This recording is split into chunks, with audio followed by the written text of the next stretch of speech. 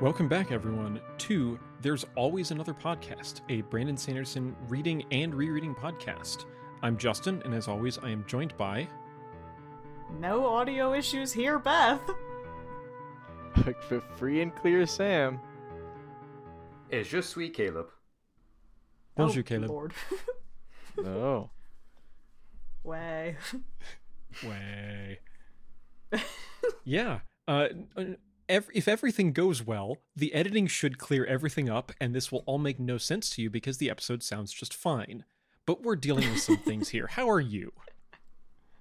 I say to our hypothetical listener. The listener? Yeah, how are you guys? That was a bespoke question just for you. Yeah. This is like a Dora the Explorer bit where we're going to pause and let you answer, and then we'll keep going. And ironically, half of us sound like we're from Dora the Explorer. For context, we are here, like, half of us are hearing half of the rest of us like we are cartoon characters and or on helium. So it's if we take strange. each other's hard-hitting analysis a little less seriously this episode, please forgive us. This bit, Justin, you need to keep in the high-pitched stuff. The rest of it, edit to sound normally, but this part needs to stay the same.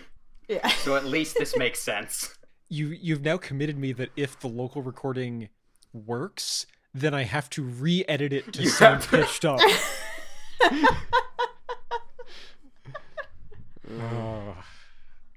But from here on out, we'll sound super normal. 3, 2, 1, books! And Marsh is torturing people and murdering them. Yeah, we're here at the beginning of Hero of Ages. This is the start of our final book of the Mistborn Era 1 trilogy.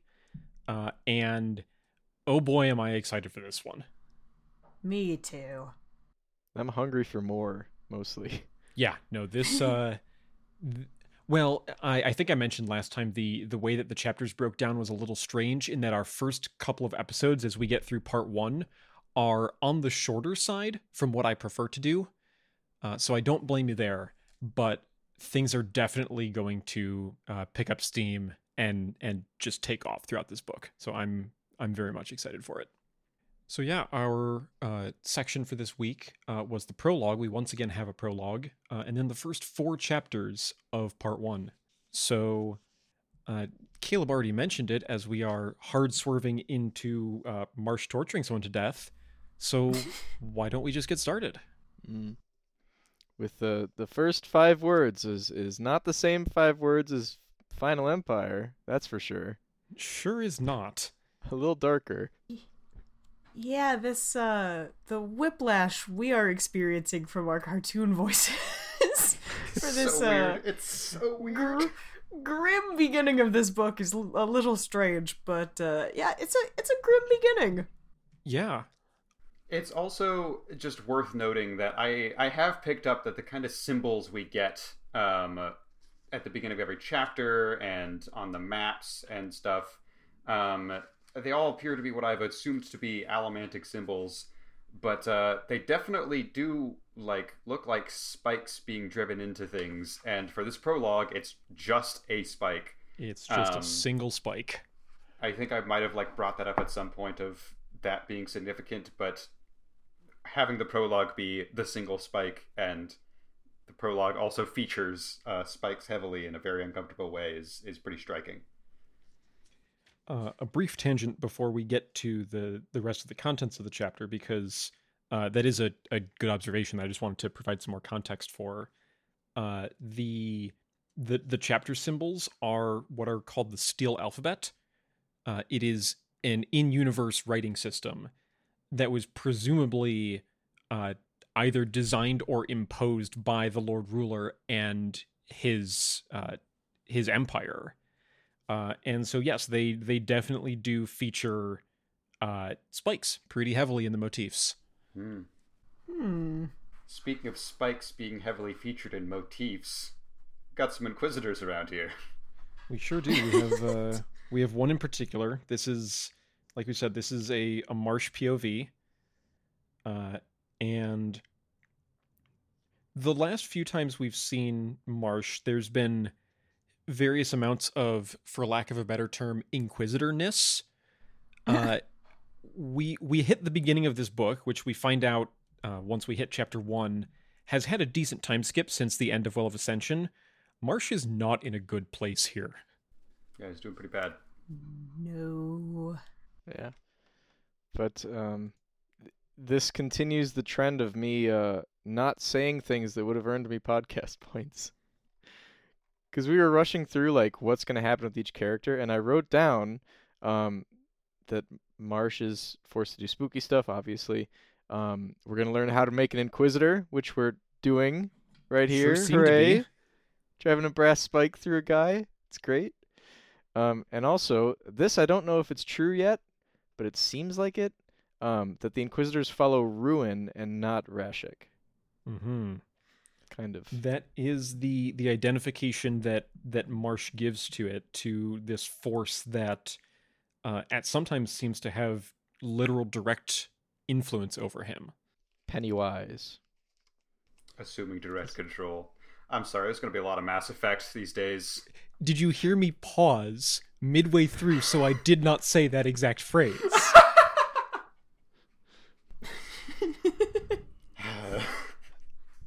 Another thing that we get in this intro, which is one of those more minor but still nice for Beth and I, of finally we can actually use this term or say this word or whatnot, hemalurgy, which I'm pretty sure is the first time this has shown up on page. Oh, definitely. Yeah. Otherwise, I was not paying attention. This is such a strange word that I would have flipped out in my notes if we'd seen it before. Mm-hmm. Like, what do you mean, Kendra? What do you mean? Hemalurgy? There's also a few other, like, kind of world-building details. We find out that the Inquisitors, the way they see, quote-unquote, is by just being able to sense like, using elementic powers to sense metals all around them so they can see people, which is very cool. I am curious if, like, an Inquisitor was in a desert and there were no living things around, would they just be actually blind? Because it seems like you kind of have to rely on people. I don't know how many trace metals there are in the desert, but this seems like it would not actually solve being able to see everything around you. There is some answer to that. This gets called at some point, it gets called steel sight by some of the characters. There is some answer as to, like, how steel sight actually looks and functions, but I can't remember when, so we'll get to it when we get to it. Fair enough. But yeah, in regards to hemalurgy, Brandon has said that in many ways you can think of the Era 1 trilogy as being a book about each magic system, in that they all factor in during all of them, but in a lot of ways, The Final Empire is a book about allomancy, Well of Ascension is a book about feruchemy, and we've now hit the book about hemalurgy. Interesting. Sounds like a grim time ahead of us. It sure does. I was gonna say, it is a, quote, messy art. Yep. I think that's, like, the first thing that we learned at all about hemalurgy, was at the end of Final Empire when Marsh came back and was refusing to elaborate on how they make Inquisitors. And it turns out this is why. He just said the process was messy. In fact, we already knew that before Marsh came back, because they got to where they were supposed to meet up with Marsh, and it was a bloodbath, and they were like, Yeah. well, Marsh must be dead, because there's definitely enough blood in here for a dead person to have been here. Yep. And it's also, it's a specifically interesting process, because it's not just there's a person being tortured and then getting turned into Inquisitor. You have to put, it appears you have to put spikes through someone and then all the way through them into someone else, and then that's how you get the magic going. Because in this particular scene, it's not the Terroristman being turned into an Inquisitor, I don't think. It's whoever is beneath the Terroristman. I still have hope that we will be getting a Terroristman Inquisitor, because I think that would be really interesting. But yeah, we don't get a lot of details on who's underneath the person being tortured, aside from Marsh does call him an Inquisitor. Yes. So Yeah. I thought we did get a Keeper Inquisitor. In fact, I was very angry in my notes about it. When they're fighting the the keeper in chapter 3, and it uses like enhanced speed. That's a good think that question might then. have been How the does that happen? Some sort of awful thing. I don't know. It's probably messy. Horrors. Well, yeah, we'll have to check in on that when we get to that fight. But yeah, at least in this particular scene here, the one referred to as the Inquisitor is strapped down below this particular keeper who is having a spike driven through him. So it's it's not a nice process in any sense of the imagination. Yeah, it's bad. Yeah, so let's cut from there to how are the rest of the characters doing? Still not well? Great.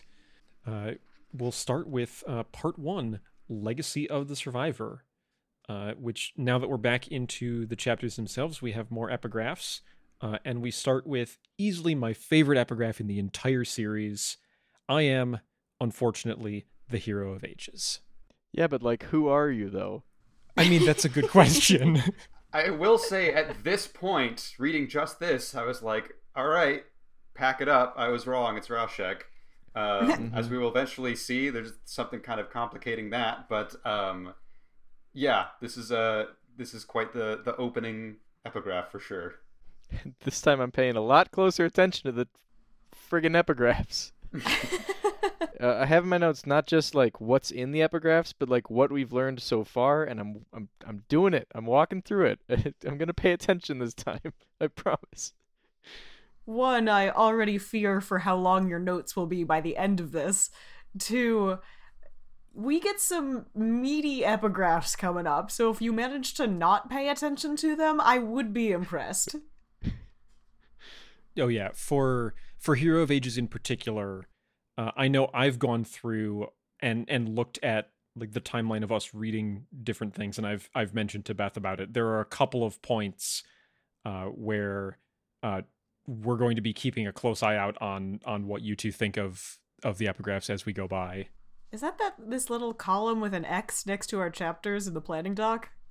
I don't remember. I was gonna bring that up What is later. this X? I don't remember why, but I'm pretty sure that the chapter that I have marked with an X in our planning document has something significant happen, maybe in the epigraph. Something is messing with our documents. Maybe this is the classic like TF2 the coconut image. Like that's the only thing that makes it work, and when we got rid of it, it stopped working. Exactly. God, I've been there. It's integral. Yeah. But yeah, we don't get a lot of text in this first epigraph, but I'm sure in relation to the other 3 that we have, we'll have some thoughts to discuss later. Oh yes. We start the book proper with. I feel like this is fairly usual for beginnings. With Brandon, is that we start with a very kind of external outsider POV of this soldier here, Fatron, who we see a very unfortunate circumstance that these people are in. This duo of Fatron and Druffle, who are trying to guard this town to prepare for the end of the world, essentially. And they have a particularly bleak outlook on their situation here. And black ash fell lightly from the sky, which feels like at this point Brandon is trying not to actually say word for word the lines that we all want to hear. I understand him, given some things that I've had to do. Trolling us. Brandon! And to make matters worse, much like how I feel about this chapter, Fatron is upset that there's not even a hint of Breeze. I wish Breeze was here. Just breeze everywhere. Breeze at all times. More grapes. We'll get to the grapes later. I've been assured that we will not be able to not discuss the grapes. But yeah, this is a small town. That's somewhere in the Final Empire. It's been mostly abandoned. There's a small group of people who remain here, and they've been trying to kind of make their lives. But at the current moment, they are preparing for a Koloss assault. And we've seen how well the entire city of Luthadel, with its at least somewhat trained soldiers, was able to withstand that. So this town here, not in for a good time. Yeah, the mood does not quite improve from our prologue, huh? No, no, it doesn't. No, it remains grim. It is interesting, though, the phrase about the ash falling and the specificity here. Usually the ash is described as more gray, so the fact that it is now black, probably a little concerning. Oh, noteworthy. So we hear more about this preparation, this force here. They have what they optimistically call 2,000 soldiers. But he says what they really have is 1,000 Ska peasants with swords who have done some training but no real fighting. And they've been told that a person, a single man, has arrived, which is not what they expected. The Koloss don't send out one-person scouting parties. And so we'll see who has arrived here. Mm-hmm. We'll watch from our bulwark, perhaps behind a Merlin. It's true. Can a bulwark have a Merlin? See, that's the question. Maybe Brandon has Send tweet. shifted away from the Merlins and toward the Bloodrids. Which we'll also get to. The Bloodrids. We're going to have an entire castle assembled at some point, piece by piece. It's gonna be a whack castle. It's just all Merlins and bulwarks, and it's all red. It's mostly Merlins. And no Krenels allowed. No, get those out of here. It would be impressive, given that the two of them kind of exist with each other. Nope. No, not allowed. Only Okay. Merlins. Only Merlins, got it. Just continuously rising into the sky. Well, it's like a you know how at a theater, like the seats are slightly, like, per row, the seats aren't like all aligned with each other so you can see through people's shoulders. It's like that, except the Merlins are blocking where the Krenel would be. There's just multiple rows of Merlins. You just have nested Merlins, got it. Yes. Nested Merlins is my new band name. Yep, that's a good one. That's a good one. Anyway, they're all about to be slaughtered by Koloss. Yes. Yeah. And this single person has arrived. I think we catch on fairly quickly before he says it explicitly. This is the Emperor Ellen Venture. Mm-hmm. Which we at the very end of Well of Ascension, we realized where the political landscape has landed. And it's going to be an interesting world to see the consequences thereof. But we're just getting started with that. He's got a beard now. That's fun. He does have a Yeah. beard. It's not even a half beard. It's true. It's a full beard. And he has apparently taken one of the first lessons of Mistborn training, which is be incredibly dramatic at all times. Yay! That is true. This is just a thing that they must have, I guess. Obviously whenever any stranger walks into a town, it's going to be dramatic, but I didn't cotton on to the fact that, yes, this is Mistborn dramatic. This is not, this is not Emperor dramatic. This is something beyond even that. But funnily enough, the title doesn't really have a lot of impact here. Elend is putting himself into command, trying to organize the defenses a little bit better, and he's using his allomancy to help make his point. But the people here, this is not who the Emperor is, has no bearing on their life up until this point. And so the title drop there doesn't really make that much of an impact, which I think is an interesting dynamic there. Yeah, Druffle says Emperor and then spits. Yeah. just mention real quick. I'm really glad that we skipped the part of learning allomancy that is like, oh, you did it, Ellen. You juggled a cube. Oh my gosh, I can feel you pressing on my emotions. I'm glad we're skipping that. Yeah. Yeah, we did not need that this time around. Yeah. No tutorial, no babby mode for Ellen. He's just amazing at it. Which has its own problems, but still. Yeah, I'm gonna wait till the chapter before I get too far into it, but I have my own thoughts on on this chapter. So as the preparation is continuing, we do learn a bit about why Elend is here in particular, which is that there was an old ministry building in this town, and apparently there's something hidden there that Elend was expecting to find, or expecting them to have found. But he's going to try to put together a more competent defense with the people here, and mentions that he is in fact bringing 2 armies to try to help. I do like the little bit of political maneuvering here. This is something that Elend is perhaps more well equipped for in our eyes, where he talks to Fatrin here, the kind of de facto leader, as if this was Fatrin's idea, and gives him a chance to kind of save face and say, yes, I sent for the Emperor hoping that he would come help us. And then Elend can say, yes, and now here I am. So Fatrin fortunately catches on, and they have to kind of try to negotiate that. Which, it's fun.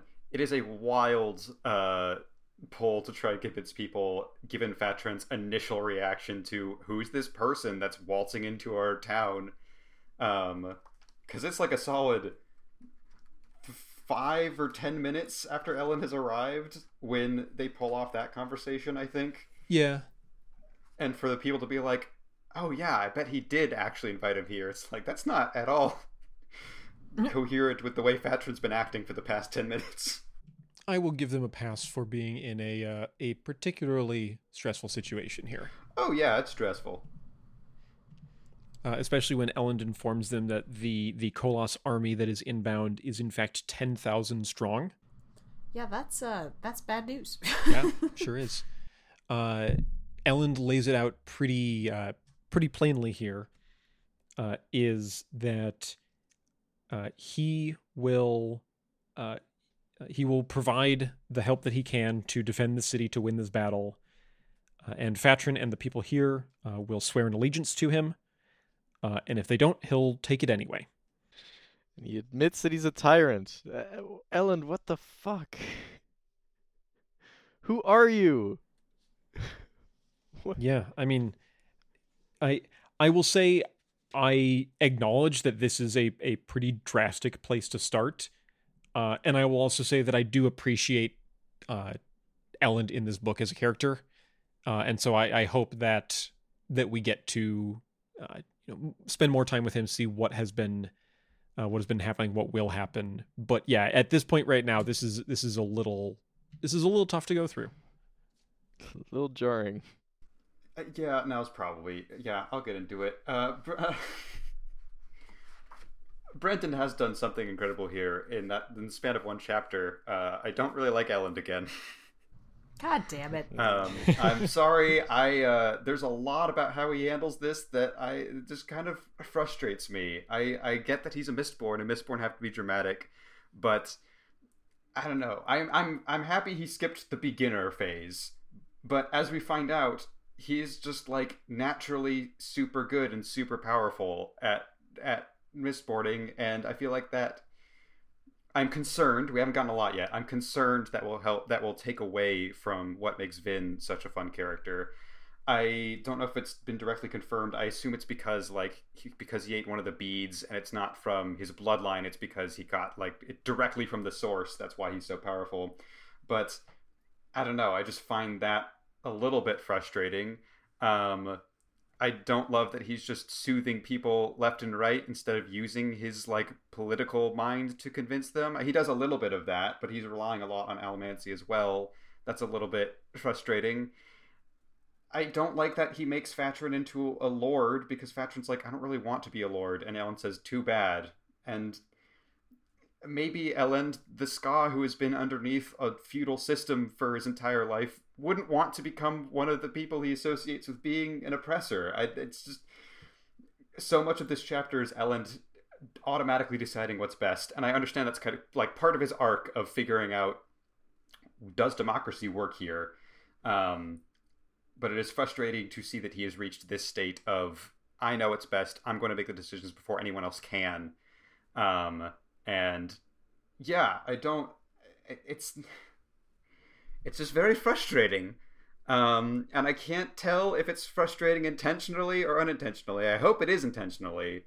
But like we get details of Elend being like, I used to believe in democracy, but now I realize I just have to be a tyrant. And there's the hint of like, maybe one day I'll give up my power once everything's settled. And the thing is, we're just gonna, I'm talking about fascism today. The way fascism works doesn't function in that once the tyrant says everything is okay, we can just do democracy again. Because at any point, the tyrant can just say, well, if democracy is not going the way I want, I'm just going to be a tyrant again. And the thing about being a fascist is you either lie to the people and you know that you're in this for selfish reasons, or if you truly believe that you know what's best for the people, as Elend appears to, it's kind of goes against your philosophy to ever give up your power, because if you believe you know what's best for the people, then giving up your power would be bad in your eyes. So I am skeptical of Elend's philosophy here, despite the fact that they're in a very rough situation politically. I don't know, man. It feels like Brandon is trying out an experiment of what if there was a truly well-intentioned fascist leader. And I think there are things inherent in that style of government that are still really bad, and it's very difficult to transition from that to a more idealistic way of running the world. And we're only 4 chapters in. I am going to wait to see where it goes. As of right now, I'm really uncomfortable with how much Elend is pushing his weight around. And that's how I feel about that right now. It's fascinating. Let me be clear. I'm enjoying reading it. I am also skeptical of where Elend's mind is at right now. Maybe we'll get an anti-Tindwyl. someone who makes fun of him so that he stops being like this big leader. Yeah, it curves Someone it the like, other calm way. down. We went way too far, man. I have thoughts, and some run parallel and some run counter, but I think you are correct in that it is early still, and I will reserve thoughts until we've seen more of these dynamics play out, so as to not unintentionally tip Brandon's hand. The end. The end of that discussion. We'll never bring it up again. No, I agree. Yeah. There's going to be lots more to talk about as we go. One thing that'll be interesting to balance is that, at least the way that I feel like it goes, the number of concurrent plot lines that we're going to end up juggling is also going to increase slightly compared to and especially compared to Final Empire. So we will not have as much time devoted to Elend and his changing views on leadership, but it is definitely going to be a thing that we're going to get to look at. And then Elend says how to kill a Koloss, which are tips that he didn't follow himself when he murked a Koloss with no powers. He did just kind of stab a Koloss that one time, didn't he? He ate his horse. He was still learning. Yeah, so he gives some strategic advice here. Says that they're actually going to prepare for an assault, which sounds like complete lunacy. But apparently when the Koloss are not prepared, and they do seem to have a very simplistic view on when the fight happens and when it doesn't happen. So going out to assault them literally right now is apparently a potential good option to go for. He throws in some Mistborn drama, saying that they have him to win this fight. God.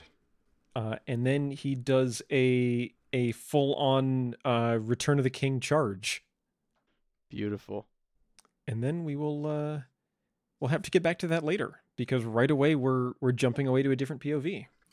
As I often do, I need to clarify, I'm enjoying this book a lot so far. Oh, for sure, yeah.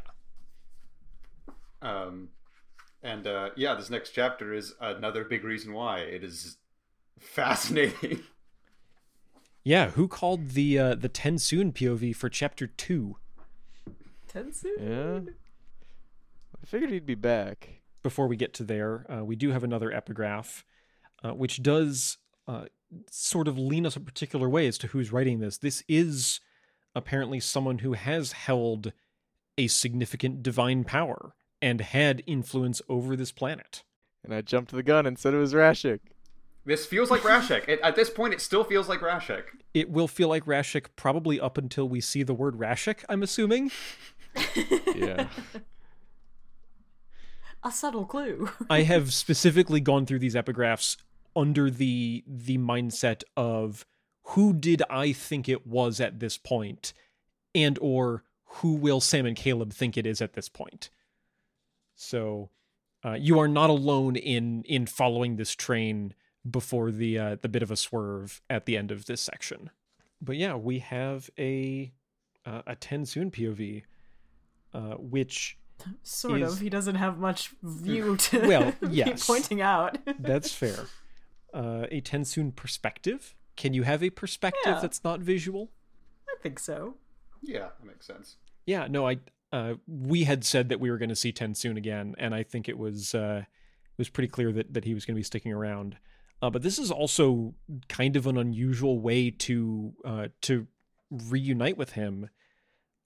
Is, I guess, kind of the base form of a Khandra. Because he is in the Khandra homeworld and is in prison and does not have a body that he has adapted. He's muscle soup. I don't know if this was a slip or just a typo. Did you mean to say home world, or did you just mean homeland? Yes, I meant homeland. Sorry. Okay. I know the Cosmere is big, but that's a pretty big. I was going to say, yeah, we'll get to that much later. Yeah, the Khandra homeland. Yeah, I did have the thought in my head of just like in the future, once this all gets adapted to film or TV or whatnot, there's going to be at least one person out there who's like, hey, I missed the first two. Do you think I can see the third one on its own? And their friend is like, I bet they'll explain it towards the beginning. Yeah, you can probably do that. And the person is like a little late getting to the theater and stuff to buy their tickets, and the movie's already started. And they walk in, and with no context about the world of Mistborn, just sees this scene play out of a blob of flesh being taken out of its prison and tortured by acid, and just wondering, what the fuck did I walk into? Yeah, what the hell's going on here? Can we talk about the genesis of Tensoon now being in jail and being shortly executed? Because I feel like this was entirely avoidable. Like, potentially it was. I'm just envisioning the scene of like him returning to the whole homeland and being like, "Hey everybody, I know you don't know anything about what I did, but I super fucked up, just so you know. I betrayed my master and I gave away our biggest secret. And I know you would never know that I ever did this." And then there's them, and they're like, sounds bad. And then they're like, well, shit, I guess we have to kill you then. Like, okay, thank you for telling us. Here's your prison cell. Yeah. What else? What other option do they have than to like execute him? Like, okay. Yeah, but like I think that says a lot about Tensoon and about Khandra culture. Of yes, this was 100% avoidable, but that would go against the code. Mm-hmm. Oh, all right. They got their contracts. Yeah, this is a good chapter for throwing a lot of capitalized nouns at us, and I wrote them all down, and the promise that we'll get to them later. But yeah, we get some intriguing tidbits about the Khandra society away from humans. We learn that there are blessings that Tensoon has the blessing of presence, which seems to have something with like keeping his mind intact. We learn that there are generations of Khandra. What else do we see? We see that there is the first contract in addition to just their individual contracts. And then there's acid torture. There's acid torture. We also specifically know Tensoon is a member of the third generation, and from what we can tell, it seems like the second generation is maybe kind of middle management. That's who Tensoon reports back to in a closed conference. The word conference literally just made me think of like, yeah, come to the conference room, you can bring your lunch. We don't have a lunch break today, so you gotta just, tell us what you know. And then we don't learn all that much about first generation, but I would assume they are the leaders and perhaps in charge of the contracts. Although Tensoon wonders, does the first generation pay any attention to the first contract? And the first contract also just appears to be Khandra can't kill each other. From context clues, that seems to be what it's implying. That's at least the most relevant point here. There's also something that he's waiting for. He's thinking they can't keep me in jail forever. I do need to. I will be able to do this thing. Mm-hmm. But yeah, we see a bit of. We've heard a lot about Khandra being very, very difficult to kill. We've seen it with Tensoon, but there's acid involved, and this is very dangerous. Turns out Khandra pretty much just tunes from Roger Rabbit. There's a non-zero amount of similarity there. They're shape-shifty and they're almost completely invincible unless you dip them in acid. Hang on. What was the acid? The dip. The dip. Yeah. I thought it was the soup for a second. And I was gonna get all excited. Soup? It is time to talk about soup. I was gonna say we've had some thoughts about soup. Acid soup. Delicious. Clears the sinuses. For some reason, this scene, the part where the Khandra guard is like, accept death, it reminded me of that scene in Step Brothers where Will Ferrell is burying John C. Reilly, and John C. Reilly goes, "What are you doing?" And he goes, "I'm burying you." Ask it's a stupid question. Yeah. You might have meant to ask, why are you doing this? Accept death. Acid torture aside, this scene rules. Like, it's pretty cool. You get so much Khandra lore packed into it. You get this like race against the clock moment of, we're gonna kill you with acid now, but according to the letter of the law, you get some bones before we do. So then Tensoon has to just like do some crazy body crafting speed run by just like getting a lung, a trachea, and a mouth out to stop them because he's just that good at working that fast. Like, it's so weird and so creepy, and I dig it so much. Yeah, this was a really interesting scene. Cronenberg, and then when he manages to yell out judgment, they stop, and he whispers judgment one more time, and I believe that's the point where the person would say, "No, I don't think this movie is for me," and walk out. I wouldn't blame him. The other thing is that I can see a scenario, because we've mentioned that in Brandon's perfect adaptation world, we get a movie, a miniseries, and a movie. So it's very possible that somebody saw the first movie and then Hero of Ages. Man, I miss Kelsier, they say, watching this puddle of bones. I mean, I know there's an ample amount of people out there who haven't seen Loki and then saw Quantumania and are probably very confused. Yeah, that's just kind of a thing that's expected now. Gotta watch the miniseries, can't skip it. But this is the gambit that Tensoon is going for. He does manage to get just the barest hint of a body form, and calls for judgment. And we will have to see what that entails later. In fact, much later, before we get back to that. On to chapter 3. Our epigraph here is kind of musings on what holding that power was like, which is something that I feel like we're going to need to hear a lot about because it is such a drastically different experience. Yeah. This epigraph is interesting, I think. But at this point, it certainly still seems like Rashek, doesn't it? I'm assuming you're going to bring that up later. I don't know. It's not theory time yet. All right, then. I do like the introductory line of Chapter 3 itself, where it is mentioning Ellen Venture, second Emperor of the Final Empire, because in any sort of other historic context, just the phrase second Emperor is missing the vast amount of context of the first Emperor ruled for 1,000 years and was supposed to be the only one. But it is true that he is the second Emperor.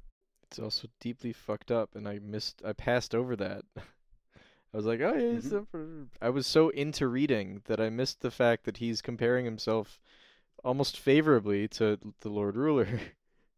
Well, he's not, but someone is. Well, it's also interesting because I think a little while later someone calls it the New Empire, and it is interesting in terms of we overthrew the government, we are currently fighting the apocalypse. At what point do we consider ourselves something brand new versus we're pretty much the same as what came before? I think there is some interesting discussion to be had there. But yeah, it's is this actually the lineage of the Final Empire? It is a very interesting question. It does feel strange to call something the Final Empire and then have something and after have it. Two emperors. That too, actually. Yeah, either way is weird. We need to it's like Final 2.0. It's like the Final Empire Delta variant. I don't know.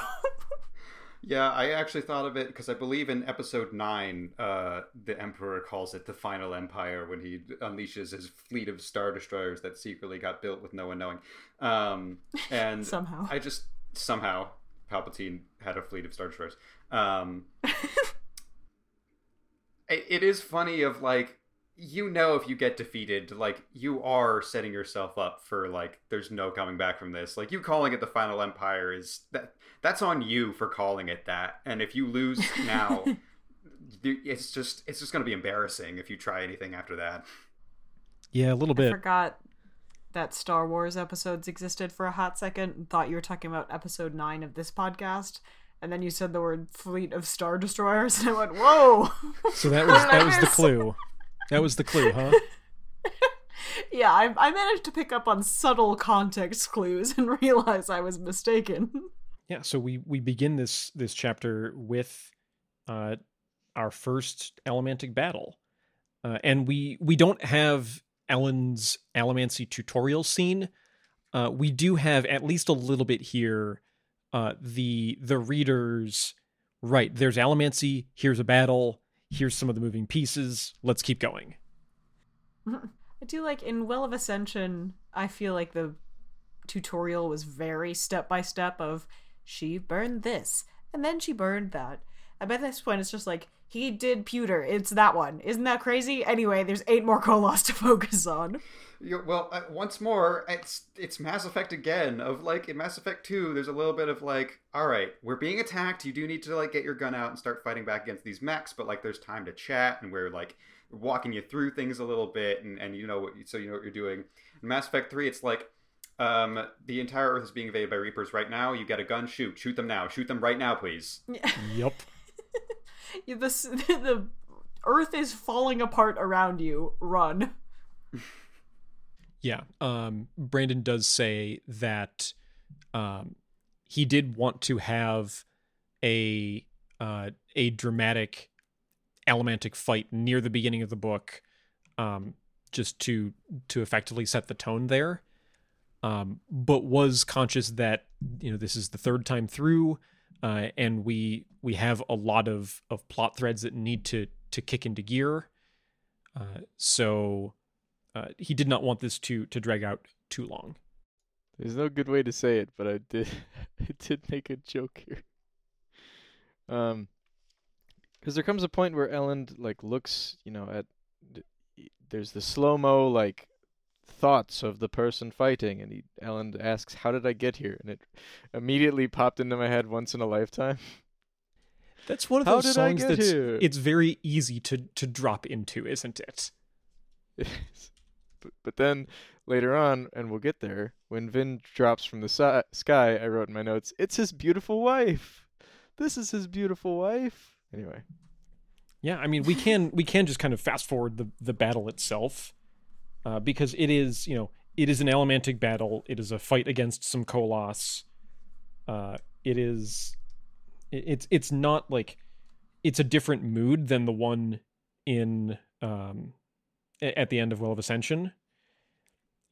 But yeah, the first dramatic turn is the first of the armies has arrived, which is Vin Venture, Empress Vin. She was called Empress last book already, so yeah, it's definitely the title. Mm-hmm. And so has arrived, and we cut back to see, from her perspective immediately before this arrival, and we have seen Elend doing some allomancy, and he is, and we'll get into a little bit more of the discussion as we go. Elend is very good at this already, which is a little strange, and we'll talk about that. Vin is very good at this. This is a force turning, or this is a tide turning when she arrives. No, I was just gonna say she got the horseshoe trick again. It's good to see it. Yeah. I like how Ellen's allomancy is handled, and I'll get into that more a little bit later once we, see more what the heck is going on in his brain with his leadership and all that, because I think it complements that well. But I do like how the groundwork is getting laid here of you are in Ellen's POV for the first part of this fight, and you see him fighting with just like brute, sort of unrefined strength. Like there's a point where the force of one of his blows sends him, a mistborn burning pewter, stumbling, because he is clumsy somehow even with it. And then Vin shows up, and it's just this gorgeous allomantic fight of iron and steel and constantly pushing and pulling, showing that while Ellen's little magic bead may have given him brute strength, the finesse, the true mastery, that still stays with Vin. And I think the difference in their fighting styles is a nice subtle way to start introducing that. Yeah, I'm thinking back to a realization that Vin had in Final Empire, which is that she was trained in iron and steel by Kelsier specifically, and those seemed to be his pinnacle. And so right when she arrived and just starts taking every like tiny object that is in her vicinity and creating this whole force herself, it's really cool to see. We also get a lot of killing Koloss and then posing, and I appreciate that Vin seems aware of how long it took to get the sword last book, and so she's kind of speed running her way to the cover of this book today. That was you nice. Want to pose with a sword? Here's a pose with a sword. You're welcome. It's very polite. I like the tidbit about how they seem to have noticed that Koloss do have an apparent direct correlation between size and strength. And so a Koloss just seeing Vin killing other Koloss is just baffling to them. They're like, this does not work. She is small, and yet she kills them. I do not understand. That is a good running bit. I do like that. But we also we get to a thing that Sam summarized as Vin, murder is great and her purpose is she also seems to have a either pragmatic or I don't know a better word to describe it in a more negative term view on this situation of if Elend is leading the Final Empire, he needs someone to do the stabbing, and that's Vin. What would ChristianAnswers.net say about this? Where's the lesson here, Brandon? I kind of hope you didn't go check. No, obvious. No, that would First of all, I feel like, Mormon though he may be, I don't know if the religious crowd is really champing at the bit to read these particular fantasy novels with murder and everything. But What, the one where the force that is frequently referred to as God is the main antagonist of the third book? I can't imagine why that would not go down well.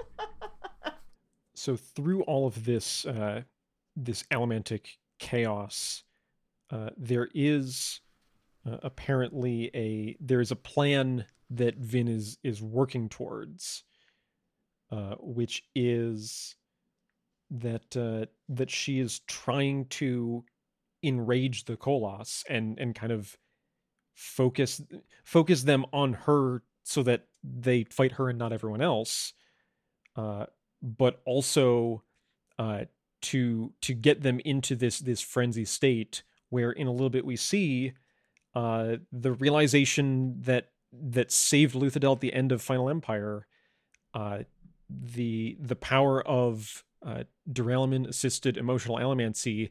Vin starts to take control of the Koloss forces, and that is what really starts to turn the tide, at least for a moment there.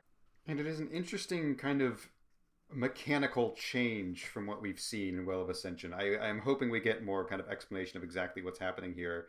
Because Vin specifies she has to make them afraid before using her duralumin to kind of change the tide. And I don't think she really made any of them afraid in Well of Ascension, but it seems like this is another like good indicator of like, here's what they've been up to in the past. How long has it been? 2 months? A couple of months. A couple months, okay. Clearly, this is not the first time they've fought Koloss, and Vin is starting to get it down to a science of what is the most efficient way to end this fight. And I hope we get a little bit more discussion of how and why exactly this is the strategy, but it is cool to see that she's got a plan. The plan is somewhat concerning in that Vin is apparently very prepared for the arrival of a Steel Inquisitor to try to turn this fight for the other side. Which, if your plan starts with attract the attention of a Steel Inquisitor, I question your judgment. Yeah. Bad plan. But this seems to be, I mean, obviously saving the city here is a good thing for the Empire, blah, blah, blah, all that. But this seems to kind of be the point, at least in Vin's mind, is can we get this Inquisitor to come join the battle? And then can we kill him? Because it seems like on the kind of Empire-wide scale, killing an Inquisitor is still a big deal. Let's see, what do we have here? In this fight, we do have, and I need to check back on our previous predictions sheet, because I know this was on here somewhere. We see Electrum, which is an alloy of gold. I want to say that might have been Caleb. I don't know how much that was in the prediction sheet as much as it was in the it was that too at the back of the book, and we both were like, are we supposed to know that yet? Yeah, it was also in the Allomantic table at the end of Well of Ascension. Yeah. And it's interesting because you can see in the different printings, fortunately, all of our books had the same printing. But over the different printings of the different books, you can see Brandon kind of change his mind on how much info should be in those charts at which point. But yeah, we see Electrum here. It is an alloy of gold. Ellen refers to it as poor man's atium, which is a funny way to refer to, like, Electrum is a real thing. It's an alloy of gold and silver, and it's a precious metal. It's very expensive. Yeah, and I will fully admit I didn't know that. I thought it was like mostly a D&D thing, and it was like kind of an alchemy thing of here's just a random fantasy metal. It does sound a little more fantasy than a lot of other metals. But yes, the use that we have here is that it can at least try to counteract an enemy who is burning atium. Because it is an alloy of gold, it shows you your own future, which I guess kind of enables anyone to do Vin's trick with letting Zane's actions change her own actions to defeat someone with atium, is that now that you can see them as Electrum shadows, you can react to what's happening, react to what's going to happen, and aren't just kind of automatically dead to an enemy that has atium if you don't. I think that's another sign of the stakes getting raised here, because Vin's lack of ATM was such a huge deal in Well of Ascension, and it was a constant fear, like, if you go up against someone with ATM, you're dead. And that's just another indication here of, the stakes have been raised. We're more concerned. We have bigger concerns than ATM burners, even. Here's your solution. Yeah, there was part of me that was a little bit sad, because I did think it was really cool in Well of Ascension of, like, Vin going through the process of testing out different alloys, trying to figure it out. And I imagine she did the same here and we just skipped over it, but I did really like the kind of nitty-gritty aspect of that in Will of Ascension, and here she just has it already. That's fair. Slight bummer, although it might have been boring to see the same process again. And another thing I thought of is I'm okay with it because it makes it cool and it makes action scenes cool. It is slightly funny to me that Atium and Electrum like show you so Gold and Maladium show you like your past, but it can be like decades in the past. It shows the Lord Ruler from a century ago, Right? And that's what allows Vin to figure everything out. And then Atium and Electrum are like, you can see the next 3 seconds, maybe. That's as far as we're gonna let you see. Yeah, it is. It is interesting to have this brought up this early in the book as kind of like, yep, this is a thing that's happening. We're just gonna keep going with it.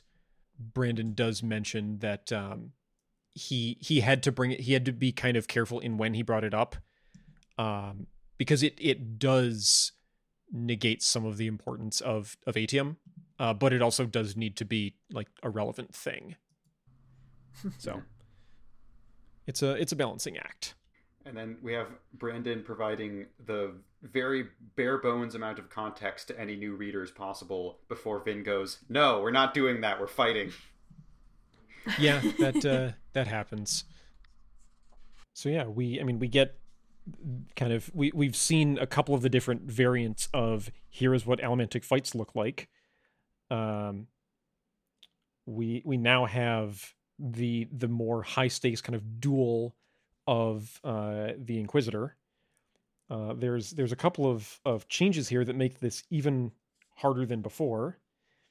One is that they've gone with the very mundane solution of backplate armor, so that you can't do what Marsh did in Final Empire when he tore through like 8 of them at once. Yep. Yeah, might want to fix that. They realized what the Star Wars Empire could not of, hey, it's a design flaw, we should cover that up with something. Yeah, if there's a weak spot, what if I simply didn't have a weak spot? So there. I would simply choose not to. Rip to my 8 dead brethren, but I'm different. Exactly.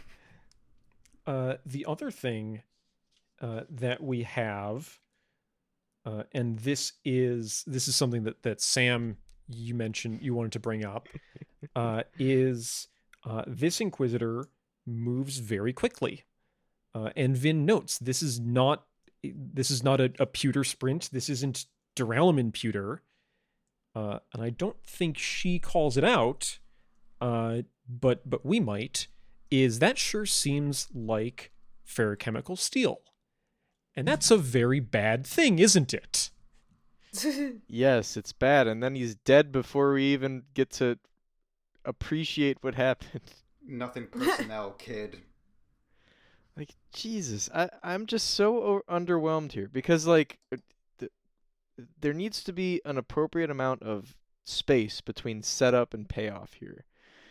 Marsh, is turning these keepers into Inquisitors. You fight one, it gets away. is what I think would be a good thing to do, because, like, holy shit, we couldn't even kill this thing. But no, it just flatlines the fucker with a Koloth sword to the face. I just, come on. You're setting up this thing that's like even, like, holy shit, Inquisitors are strong, but these guys are way beyond. Nope. Koloth sword, eat steel, kid. Like, I don't know. I see what you're saying, and I kind of agree. You know, I think both of us were really hoping for ferrochemical Inquisitors, and to have the big reveal happen, and then 10 seconds later he's dead. I assume we will see more of them, and we will get more cool action scenes out of them. But I kind of see what you're saying. That being said, being killed rather than running away does provide a very important detail that I don't think Brandon could have put in there if the Inquisitor was going to run away, which is that at one point, after he loses his axes, the Inquisitor tries to stab Elend with a metal spike in the back, which is an interesting thing for an Inquisitor to be doing, given what we've seen. Yeah, that's concerning, isn't it? Mm-hmm. He just had a spare leg around. Might as well use this. One of his got knocked out, and he's like, well, I can't feel my arm anymore, but I might as well use this. Ah, geez, how embarrassing. I lost a spike.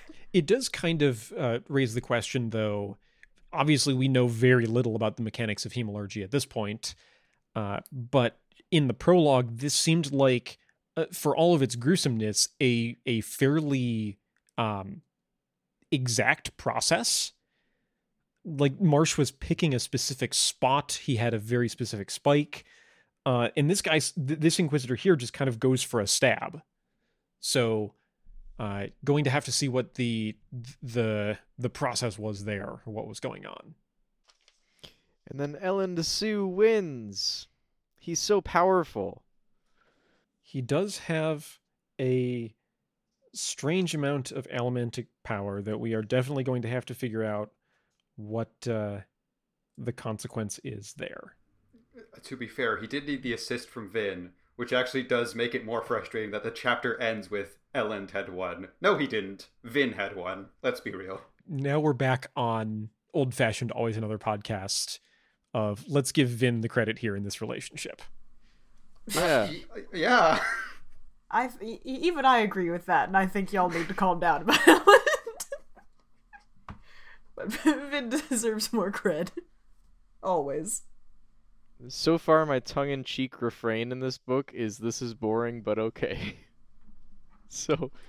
I'm actually in a different camp of the whole thing with Elend I don't find boring. As I said, I'm interested to see where it goes. However, if we're going by baseline definitions, he is a literal fascist right now, and I don't like that.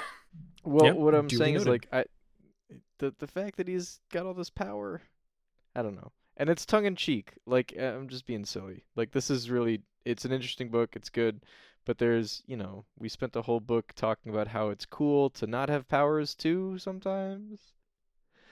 But now I got powers. All right. Yeah, it's interesting. We'll have to see more of it. Oh, yeah. I'm here for it. To chapter 4 for our final chapter of the section, and the epigraph that throws a big wrench into some of the plans when we say this is actually what happened to Rashik. Happened to who? Right, presumably Excuse me? not writing in a weird third-person POV here. We've learned something. The Lord Ruler was in fact Rashik the Second. No, that's a twist. It would be funny. Not only would this mean this guy's writing in the third person, it would also be like, I think this is what happened to me. I don't actually know. I was there. I don't know.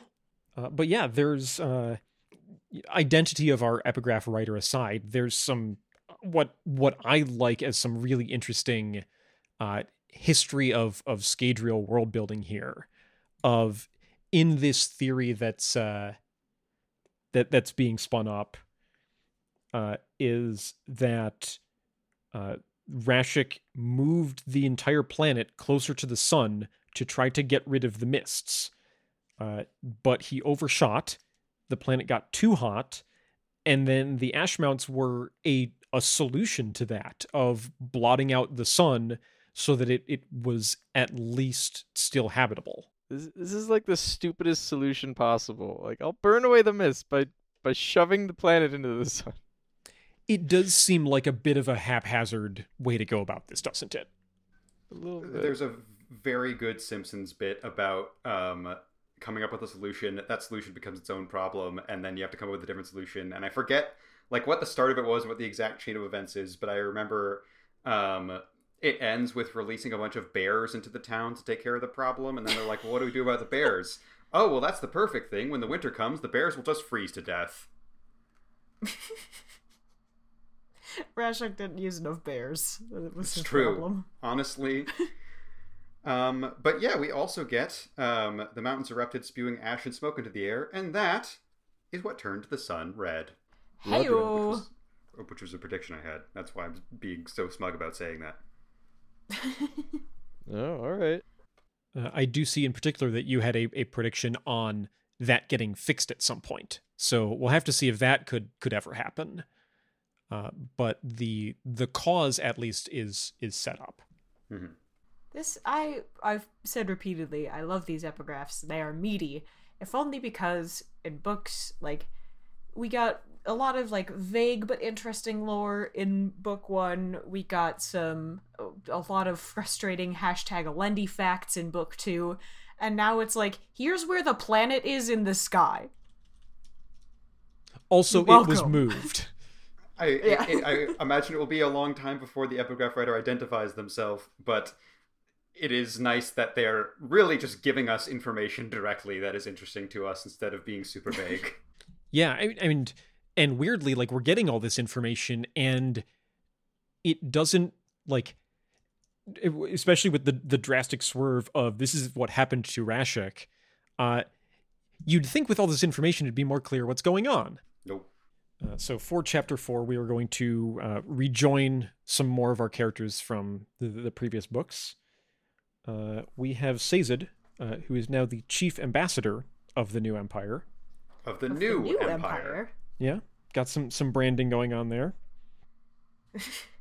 Branding?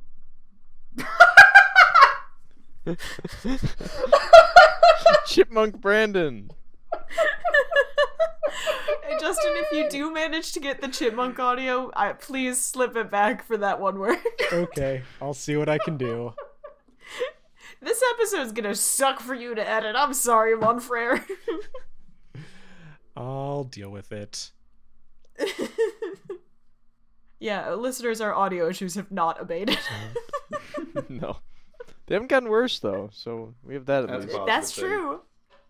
So yeah, and we're going to, again, harsh mood whiplash back, because what Sazed, chief ambassador of the new empire, is engaged with is a very scholarly crisis of faith.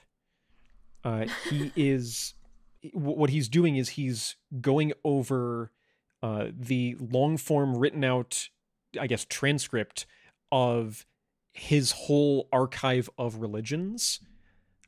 And he's gone from, I believe in all of them, to trying to scientifically prove what God is right. And it's not working. Yep. At first I thought he was writing about the Kanzi religion, then I realized, nope, just going over all the religions he knows and trying to see if he gives a fuck about any of them anymore. Just really sad. Yeah, there's kind of an edgelordy energy of like, well, no, that doesn't work, so that's, I just throw that out the window. But it's in a way I really enjoy, and it definitely lines up with where we left him off last book. There's a lot about Sazed I'm curious to see where his character will go, but at the end of the day, I do hope that he discovers the true meaning of Christmas by the end of the book. That's my main hope. God bless us, every ska.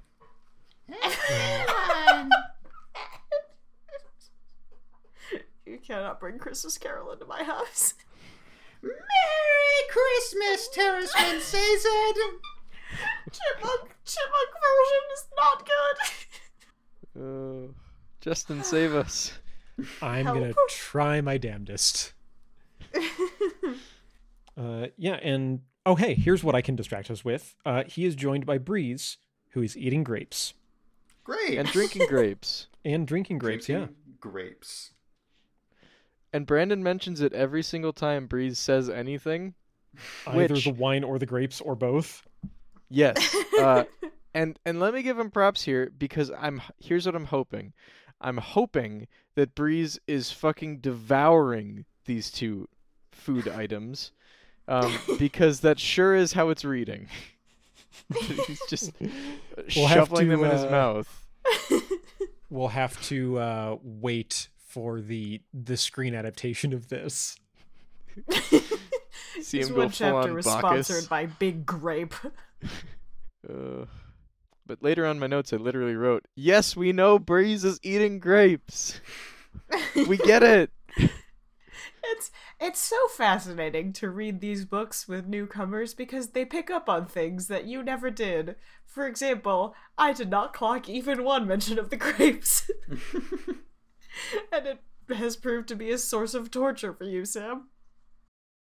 He sips his wine, he eats his grapes, he pops another grape in his mouth, he takes another drink of wine. It's okay. He's on a gluttonous rampage. Although grapes He's are gotta very get healthy. some weight back. It says he lost a bunch after Luthadel.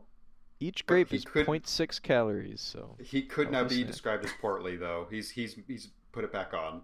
Good. yay. Welcome back, Matt Berry. Joking aside, I am a little bit disappointed. Like, when we left Breeze in Well of Ascension, he was just utterly psychically crushed. And I love Breeze, so clearly I'm glad he's feeling better. But it is a little jarring to be like, but he got better, and now he's back, and he's portly and eating grapes. Yeah. I kind of agree, but on the other hand, I'm hoping, maybe this is what you were about to say, Sam. I'm hoping that we see a little bit more of like his mindset and see how he's actually dealt with it over the months. I feel like he is a little bit more mature in this chapter than he used to be. I feel like he has changed a little bit in kind of subtle ways. And That's fair. I don't know. I also just feel like he had a panic attack, and obviously that was one of his lowest points, but you can recover from a panic attack fairly quickly. So I didn't quite see it as the Battle of Luthadel is going to be this massive turning point in his character, and maybe instead just be like, here's a moment where he went through a really rough time and he had to work through it a little bit, and now he's Breeze again, but perhaps a little bit more mature about it. I was gonna say I'm hoping that there's like just cracks and that eventually he'll have a snapping moment and realize that he's not better. That he does have the long-term damage. Could be too. I think that could also be that could be interesting if he realizes, oh no, I thought I was better, but I'm still experiencing trauma and I'm not okay with it. That could also be a really interesting place to take it. I don't know. Yeah, I hope we get more of Breeze. On that, I agree. And because I've said that, he will not be in a single other chapter of the entire book. I mean, this is how this works. We've established this. Ugh. The next section begins. Vin tried to cry at Breeze's funeral. Here, I'll say it right now so it doesn't come true. Breeze will die. I'm cursing that so it won't happen because I love you, Breeze. Cursing him with eternal life. You are That's what I did cursed with Ham. eternal life. It worked with Ham. It works It's with worked Ham. worked so far. Don't say so far. We know Ham's going to live forever. You don't have to like sugarcoat it, Justin. We all know it's going to happen. He's doing the old Lord Ruler one too. We all know it. I will kind of I hesitate to say distract us from this topic because I'm providing info on the actual scene in this book. But there's an interesting bit in the annotations. Brandon has talked about there's a couple of points in a couple of different books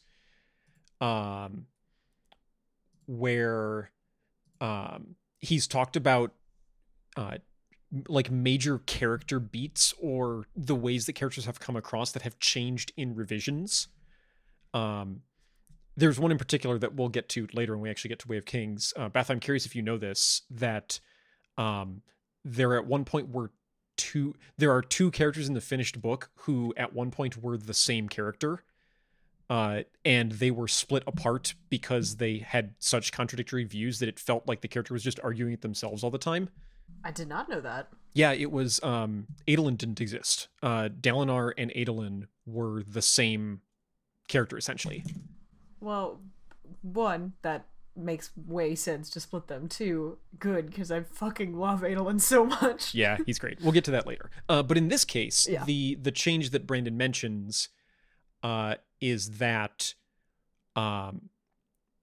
the first Sazed POV that the original draft had started kind of further along in his search for truth and what is essentially his depression. Is that we kind of started the book with Sazed in a pretty severe depressed state. And because of how much of the book there is to get through and how many things have to happen, it was just difficult to read for that long. And so the point where we actually do resume, or where we do rejoin him in this book, he's still in a phase of his of what he's trying to get through, that he's very actively trying to figure out a truth here. And we see it kind of already not going well. But I do agree with Brandon that it was important to see at least this part of it first. Speaking of characters who have to deal with depression, we'll get to that when we read some Stormlight. Oh, buddy. Yeah. But yeah, this is, these are some of the things that that Sazed is trying to work through. They are here to secure. They're in Lacal City.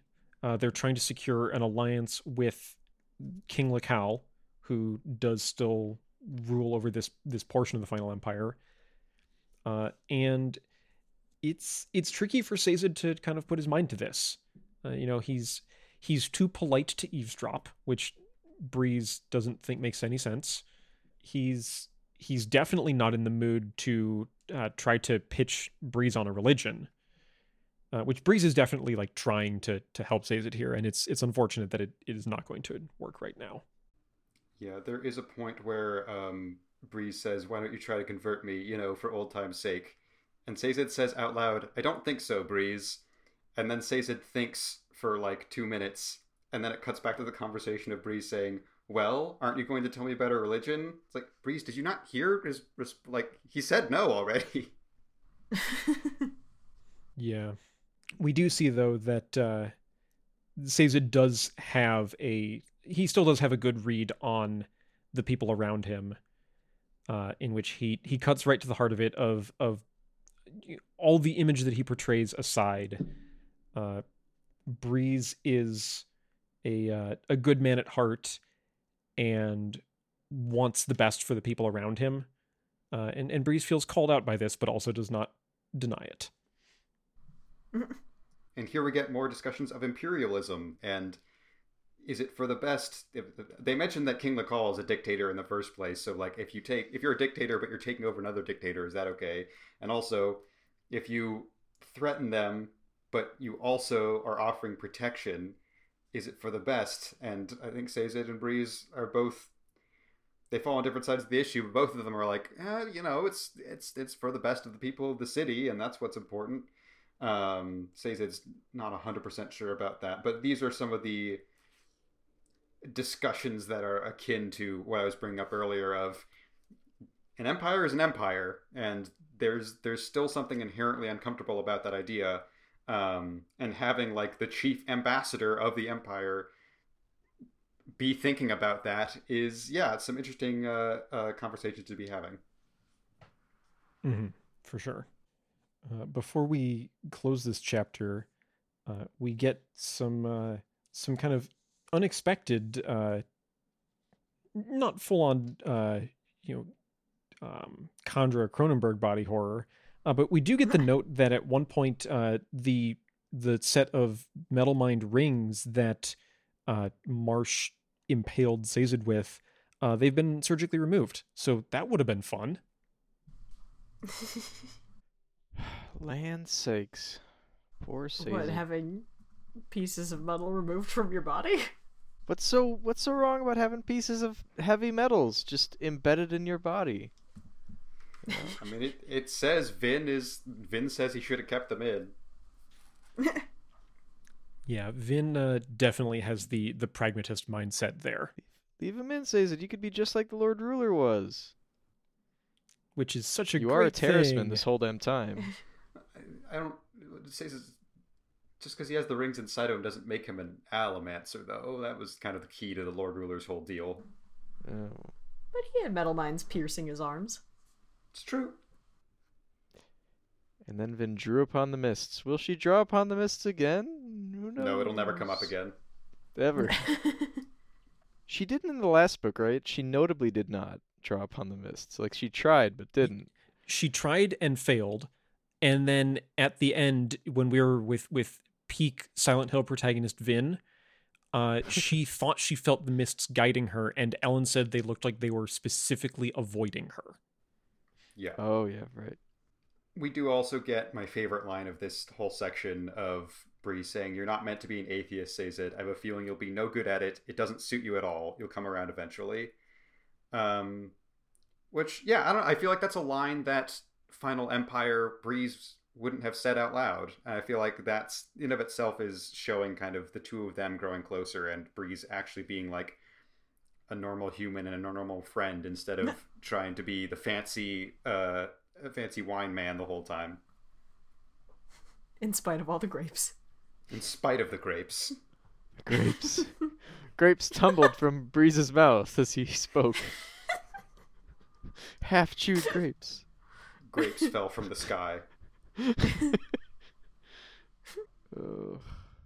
But just before we wrap up the chapter, we see that apparently this is the political state right now, is that King Lacal has been convinced, intimidated, influenced, etc., has signed the treaty and ceded control of his lands to the new empire.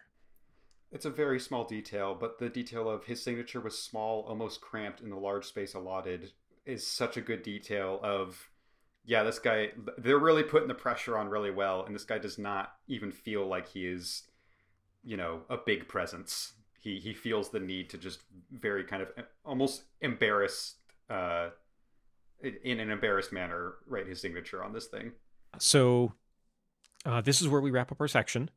We've had, if you count the prologue, we've had four lines introduced here. We have Marsh, and by extension the Inquisitors, who are another step gone, I guess, beyond where we saw them last. We have Vin and Elend and the force of the Empire. We have Tensoon and all of the things that we would very much like to learn about Khandra there. And we have Sazed and Breeze and probably some others in the more at the table political aspect of it. And I'm not going to go down exhaustively of like what other threads we have. I can think of at least a couple others that we're going to have to get to at some point. But at this point, we have a pretty good set to get us started, I think. An opening foray. We need to know how the Church of Ham is going. I'm excited to check in on that. And there is actually another plot line that is related to the Inquisitor thing that we actually kind of glossed over in the recap. But we did find out a little bit about Ruin and how Ruin is apparently waiting for something. I believe something to be brought to it because it cannot achieve its full power just yet. And again, presumably that will be tied in with Marsh's storyline and the Inquisitor storyline, but that feels like important information to keep in mind. I am curious where that's going to go. Yeah, I mean, that seems like the big ticket thing that we're going to have to really have our eye out for is, I say this like we have any influence as readers, but what can we learn about Ruin, and can we figure it out in time to not have the end of the world happen? Oh, that. So, We do have we're starting a new book, which means we are going to revive the casting discussion that kind of petered off at the end of the last book as characters as we kind of solidify who we're going to be focusing on. Nothing yet major. There are definitely some characters that we have yet to meet that are going to play like significant roles. But we did have a couple of newcomers here in the battle that Vin and Elend are conducting. So I can again open the floor to casting, and then we can get on to predictions that I know there's a couple of things that I think people have ready to talk about. Sure. I'll do casting first. Okay, as is your right. Yeah. So, for Fatron, I was thinking Chris Sullivan, aka Taserface from Guardians of the Galaxy 2. Kind of like, because Fatron is described as like a kind of a heavier set gentleman, and yet still, intimidating and yet leaderly and whatever. So Chris Sullivan kind of fits that bill. Okay. Druffle, guess what? Alec Manoa. That's right, more baseball players. Can't go Deal without with him. it. Gotta happen. And you know what? Every casting director in Hollywood, you better get Alec Manoa on the phone. You're sleeping on the vast untapped world of Major League Baseball. Exactly. Like, listen, Dan Vogelbach. We just need you for 2 movies, or rather 1 movie and a full miniseries. And you'll only be in like 2 episodes of the miniseries. That's right. And you'll grumble the whole time in the miniseries. That's all you'll do. There's I feel like it's usually basketball. There is a statistically significant number of basketball players who have made the leap to the stage. Doesn't seem like many other athletes. It depends on what you consider athlete, but wrestling is a very easy avenue for getting into Hollywood. After the Cubs won the World Series, they kept putting them in the like Chicago Med, Chicago Fire, Chicago PD things. Nice. They looked horrendously uncomfortable. I thought you were going to talk about terrible local commercials. Oh, no. I'm not going to sully Javier Baez's name by bringing those up. I was thinking of Joe Madden and a bottle of champagne. When Binnie's is hustling for you? It's the thing. Or let's not forget the other hit Binnie's commercial in which generic, not actual Cub actor dressed in Cub uniform rounds the bases because Binnie's is hustling for you. There's a whole story there that we do not have time to get into. There's a saga. We have intense local references here. And then Tensoon. Tensoon, yeah. Tensoon is a glob. Tensoon is in fact a puddle of muscles at this point. Right, so there's no actor that looks quite like that, Understandable. But what I was picturing in my brain, and I know it's a little bit different, but what I was picturing was the monolith from Monster Rancher. Which is just a monolith thing, but it has like faces and like tendrils and stuff that come out of it. That's concerning. That's what I was picturing. We could get him on the phone, I think. Yeah. Get that on the phone. Seeing like a rectangle. Yeah. But in the actual animation, you can see it in like the Google Images stuff. Like a face comes out of it, and like tendrils come out of it, and all sorts of other stuff. So that's distressing. Yeah, what it's fun! A little spooky. All right. I think that's it so far. Mostly we're rejoining the cast that we know. So we'll see where that progresses to. Caleb, I imagine you have roughly the same list. Yep. Just those 2 guys. I don't have anyone for Tensoon yet. I will. There's some backstory to me choosing these 2. In that I was vaguely aware of Key and Peele growing up. I saw like a couple of YouTube clips, but my first like big introduction to them was actually on the show Fargo, in which they play comic relief characters, but they are still very much like in a dramatic show as part of a dramatic storyline. And over time, realizing that they were mostly known for like silly YouTube skits and stuff, was kind of an interesting revelation. So I thought to myself, what if we get Fatran and Truffle have a very those two guys dynamic, I feel like. And so for a second I was like, we could get Key and Peele for that maybe. But then I realized we could definitely save those two for bigger, better parts. And no disrespect to who I chose instead, but I chose two other people who are a pair of comedy folks who have gone on to do slightly more dramatic roles.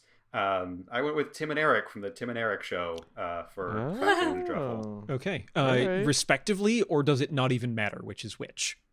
I think it's interesting because I've seen Eric do more dramatic stuff. The only thing that was not technically funny I've seen Tim Heidecker do was his 3-second cameo in Ant-Man and the Wasp, in which he has no lines. He just sees Ant-Man do something and then the camera cuts away from him. But I don't know. I think I still have Tim as Fatran, which is the meteor of the two roles. And I think Eric could take Truffle. Okay. I do like looking out for a those two guys. All right. I'd like to know what you think about what's going to happen so far. I'm sure we're going to have some short-term predictions on like the mechanics of what Elend and Vin are going to have to do, things like that. But I'm guessing that already we've got some longer shots, and I'm curious as to what we've got in store there. All right, let me rattle off stuff. Okay. I'm gonna skip around, do some stuff, and not say everything that I wrote, because everything that I wrote is basically just establishing stuff. TLDR, Rashek is kind of an impetuous dumbass so far. But duly noted. I did have the thought, like, I wish the epigraph writer was a little bit sassier and was like, he tried to move the planet, but he went too close and started burning everything. The fucking idiot. What a fucker. What a pissant. Anyway, let me see. Rashek So, is Phylan confirmed? well, yeah. Maybe Phylan was Rashek. All right, so what do we know about Epigraph Person? They don't want to be the Hero of Ages. We don't know why not yet. Came after Rashek chronologically, which means it's either the epigraphs are concurrent, going on right now, or, stay tuned for the alternative, the epigraph person is aware of the legend and the history, though perhaps that is because Ruin gave it that knowledge. Who knows? And is seemingly pretty thoughtful about the consequences of his or her actions. Therefore, maybe not stupid, or at least kind of patient. Okay. So, who is it? It's not Rashek, because it'd be weird, as we've established. It would, yes. And it's also not Fedek or any other member of the party, of Elendi's party, because they would be dead of old age, presumably. So. It has been 1,000 years. Yes. And at this point, I'm going to say it is too early for me to predict. Okay. We don't know enough. But I'm gonna put a $10 chip on the roulette wheel. Okay. Right? I was gonna say, I imagine you have a candidate or two that you might be looking for evidence for or against. Yes. So I'm gonna put here. Actually, I'll put 2 chips on. I'm going to put a $10 chip on one and a $1 chip on the other. Okay. $10 chip is on the new Ruin host, which presumably is this new Hero of Ages, is someone we haven't met yet, and I think they might be an Inquisitor. Okay. Because, the Ruin already controls Inquisitors. I don't know. It kind of works out that way. We know it's not Marsh, because if it was Marsh, we'd know by now. Yep. I'm guessing. And then I'm going to put a $1 chip. This is my fancy little $1 chip. I'm putting it on the proverbial 00 here. Like, what? But yeah, I'm putting a dollar chip on the Lord Ruler wasn't Rashek, but rather whoever is writing the epigraphs now. There's not a lot of stakes on it, but maybe that's the case. So it's possible that, like, while Rashek was doing his whole "let me fuck up the world on accident" thing, this person snuck in, took the power for themselves, and then was the actual leader. And my strongest predictor of this is if you are such a moron that you think that the way to stop the mists is by burning them away, by moving the world closer to the sun, how could you run an empire for 1,000 years? There's a jump in intelligence that I don't see there. So that's my dollar chip. But it is just a dollar. Yeah, I will say, it's not my main prediction, but that thought did occur to me, Sam, that perhaps there is still more about the Lord Ruler / Rashek reveal that has not yet been revealed. That is also something I pondered. And apart from that was my big heavy hitter prediction here. And then my other predictions. Let's see. Tensoon's not gonna die. Whew. Big prediction there. I know it's bold. We did definitely forget to bring up Tensoon when it was like, who do you think's gonna die? Yeah. Well, yeah. So, Tensoon's not gonna die. Yet, at least. We're gonna see more of him. Big prediction. Big moves. And then my hopeful prediction here. I have a hopeful prediction and I have a not hopeful prediction. Okay. My hopeful prediction is Marsh is gonna do a late game face turn, please. All right. And my evidence for this being, if he's strong enough to resist Ruin when Ruin is like directly supervising him, then there's bound to be a point where Ruin slips up and Marsh can slip out. I will say I agree with you from a dramatic sense of that would make a good story beat. Yeah. Just bam. Slip those surly bonds. And then I have a nap bim. I have not an actual prediction, but I'm mad. Okay. Yeah. What is it that is irritating you in particular here? It's gonna come true because my Ellen nap bim came true. But here's my nap bim. This one I actually don't think is gonna happen. Sazed will discover Mormonism, and the latter half of the book will just be the Pearl of Great Price with name switch. I'm gonna say straight out, I would not subject you to this series if that was the case. Justin and I have been playing the long game to convert you to Mormonism, as we are both devout believers. Damn it! They finally got to me. I don't know how, but they found me. But Brandon Sanderson is Mormon, so maybe. And I didn't say Book of Mormon because that's a musical. Beth.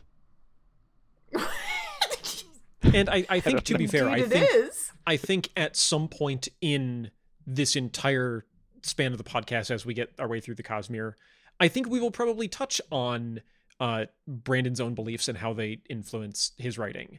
But to that drastic of an extent, I can safely say that's not what we're dealing with. Okay, good. Well, knocking on doors to convert people just doesn't seem to be working anymore, so I'm just gonna write, 3,000 pages about it. I'm gonna play the long game. I know it will cause more jokes to be made about me. That is how Scientology caught on. Sure is. Literally true.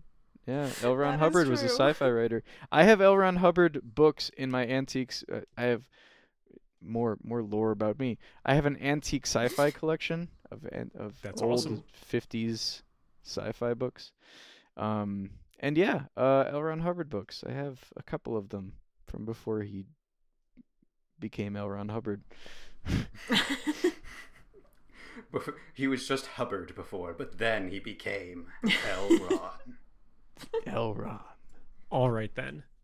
Yeah, I'll put that on our spreadsheet somewhere, I guess. For nap bims, can I get points if it doesn't happen? You know what? Sure. Wait! Like switch it.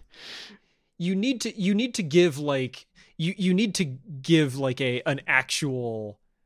I say this now, and yet the one that you just gave is not perhaps the most realistic. I was gonna say you can predict lots of things that you think aren't going to happen. All right. Fine. Never mind then. But yeah, Mormonism. But yeah, Mormonism. All right, Caleb, take it from there. All right. Okay. So, couple of smaller theories and then one big one. I'm gonna point to the stands today. But first off, let's go back to that moment of Elend almost getting stabbed in the back with a spike. That reminds me of someone else who apparently got stabbed with a spike, and that would be one Zane. They've got something in common as brothers. Yay!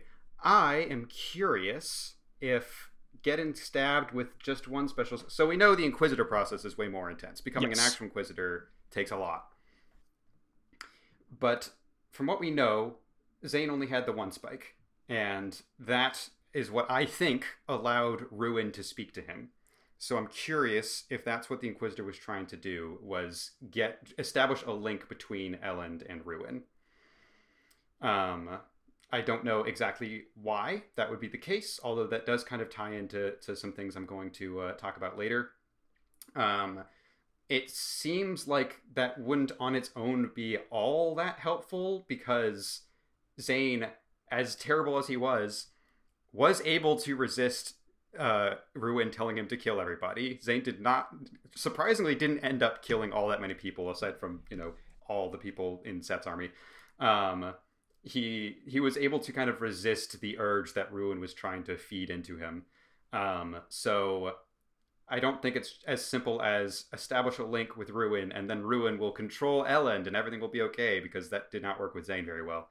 But I do think that's kind of what was going on there, is I think if you get spiked in a certain way, it establishes a link. I don't know if it's necessarily a host situation like Sam mentioned, but it allows Ruin to talk to you at the very least and have some kind of presence within you. So that's my thought there. Going back to the epigraph, the prologue, not epigraphs yet. Going back to the prologue, we do mention Marsh talks about how I believe Ruin can't do anything because there is a quote-unquote force that lay over the land like a shield, or something along those lines. Yes. There's an opposition that lay over the land like a shield. That sounds a little bit like the good old deepness, our good old mist buddies, which is making me wonder, maybe these are not two separate giant problems that need to be solved. Maybe the solution is to let them fight. And perhaps even rather than... how do I put this? Rather than defeat the deepness... it is more going to be a matter of controlling the deepness and using it against Ruin.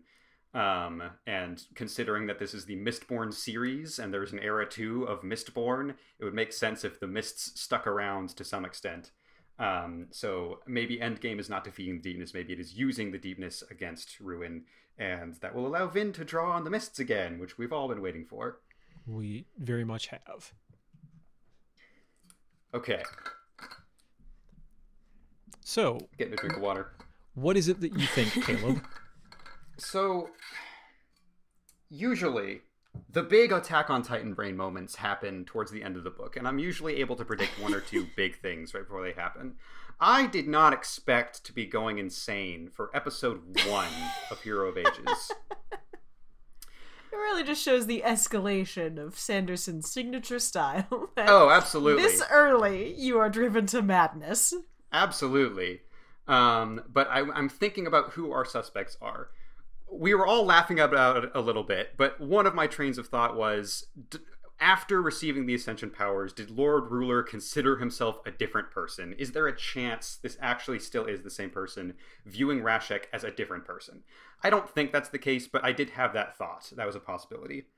I also had the thought of Sam of maybe someone else became the Hero of Ages and potentially also became the Lord Ruler, and Rashek was still not who we thought he was. In which case, that almost opens up the door for this to be Alendi speaking, because we never actually got confirmation that Rashek killed Alendi. We just we've got a bit of a blind spot around that exact moment there. Right. And like I said, it would have been grim and perhaps grimly funny, but we didn't see a skeleton in the Well of Ascension chamber, and I just kind of assumed there would be, unless I guess maybe Rashek like made sure that was taken care of, but I just feel like that would be beneath him. I feel like that would be his mindset. So I don't know. So I did have a thought it could be Alendi. We're talking a lot about who the Hero of Ages is. And for 2 books now, Sam and I have both thought Hero of Ages is obviously going to be Vin. It has to be Vin. Of course it's Vin. She's the main character. It's going to be Vin. So there's a chance Vin is writing these epigraphs, and this is all looking back. In fact, that almost kind of makes the most sense of who's going to be the Hero of Ages by the end of the book writing all of this. It's got to be Vin. It has to be Vin. But what if it's not Vin, though? So then I started thinking, are there other potential surprises as to who it could be? And that got me thinking, all right, well, we now have super uber powerful Mistborn Elend walking in. And he's, the head of the Empire, and he is conquering lands, and he has the magic within him. He has the allomantic power straight from the special bead. So there's a chance it's Elend. And that actually fits with why the Inquisitor might want to establish a link with the purported Hero of Ages. Because Ruin knows it's not Vin. Ruin messed with the texts and was like, let's make him think it's Vin, but it's not Vin. But if Ruin is still worried about a Hero of Ages, he would want to keep an eye on that hero. So maybe the Inquisitors kind of have it in their heads as orders from Ruin to like keep an eye out for that Elend guy, and if you can spike him, that might be handy to me. So I was thinking that might be Elend. I would be a little bit disappointed in that, because I am reserving judgment before I find out more, but I do not love where Elend is starting in this book. And for him to take over the prophecy from Vin, essentially, I think, even if it's executed well, the concept I still don't love. So I don't really want it to be Elend, but I think that is a possibility. But here's the thing. I find myself in the same position as Straff Venture, and in almost all cases, I never want to be in that sort of position. That seems like a bad place to be. The specific position I'm talking about is, I am not sure if it is the scent of victory I smell on the horizon, or if I am simply smelling my own copium over and over. But I find myself once more wanting to talk about Quan again.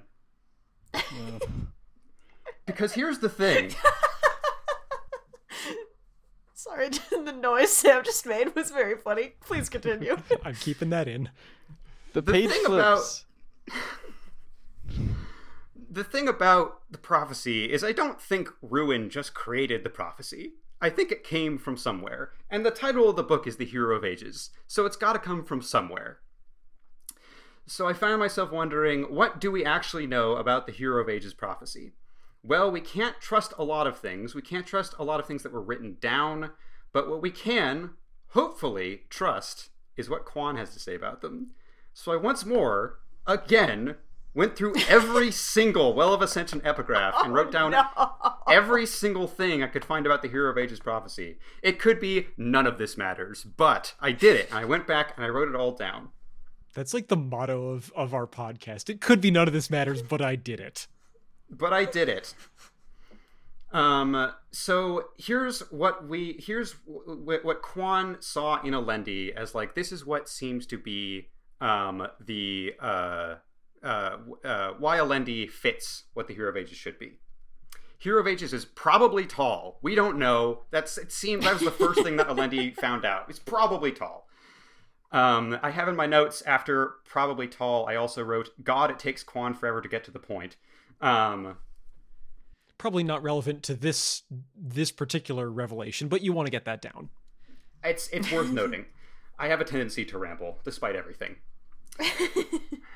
So, born of a humble family, yet married the daughter of a king, Traded words with the finest philosophers and had an impressive memory, but was not argumentative. The terrorists rejected him, though he came to lead them. He commanded kings, though he sought no empire. He fathered no children, yet all the land became his progeny. Always claimed he was no warrior, yet he came to fight as well as any man. A force of leadership that fate itself seemed to support.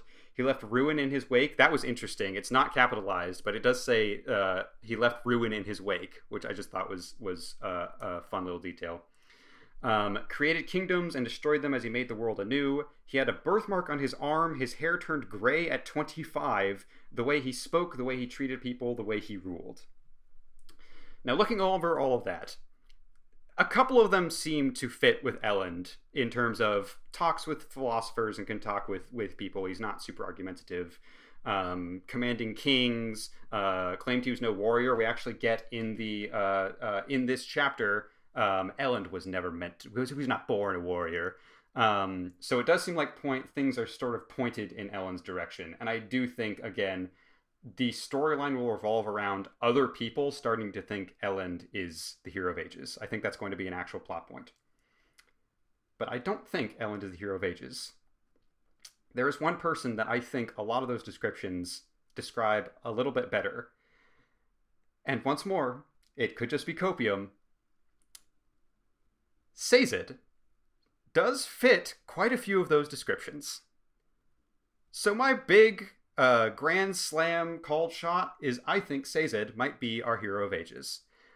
Looking over things just a little bit more, Sazed is tall, towers over others. I don't know if that's the case, but I do believe he's been referred to as tall a couple of times. Born of a humble family, probably true. We don't know much about Sazed's family. We just know about the terrorist people in general. Married the daughter of a king. Not great. Doesn't quite fit with what we know about Sazed. I did have the thought of that could end up being some much ado about nothing nonsense of he doesn't get married to the daughter of a king or the child of a king, because again, the gender is iffy in the old text. He technically marries the daughter or the son of a king to someone else. He performs the act of marriage. So technically you could say that he fulfills that aspect of it. Trades words with the finest of philosophers, had an impressive memory, was not argumentative. All fits with Sazed. One very important one, the terrorists rejected him, though he came to lead them. He's not leading them yet, but oh boy, it's been repeated several times. The terrorists really don't like Sazed that much. And then we get into some more abstracted territory. He commanded kings, though he saw no empire. He always claimed he was no warrior. He came to fight as well as any man. Created kingdoms and destroyed them. Now, Elend is off taking over things town by town, helping people fight. But sure seems like Sazed is pulling a lot of weight by being the chief ambassador. And in a way, you could say he is destroying kingdoms by taking them over for the empire. He is the one commanding kings. That all seems to fit as well. We also know Sazed sure isn't going to be fathering any children. So that definitely fits.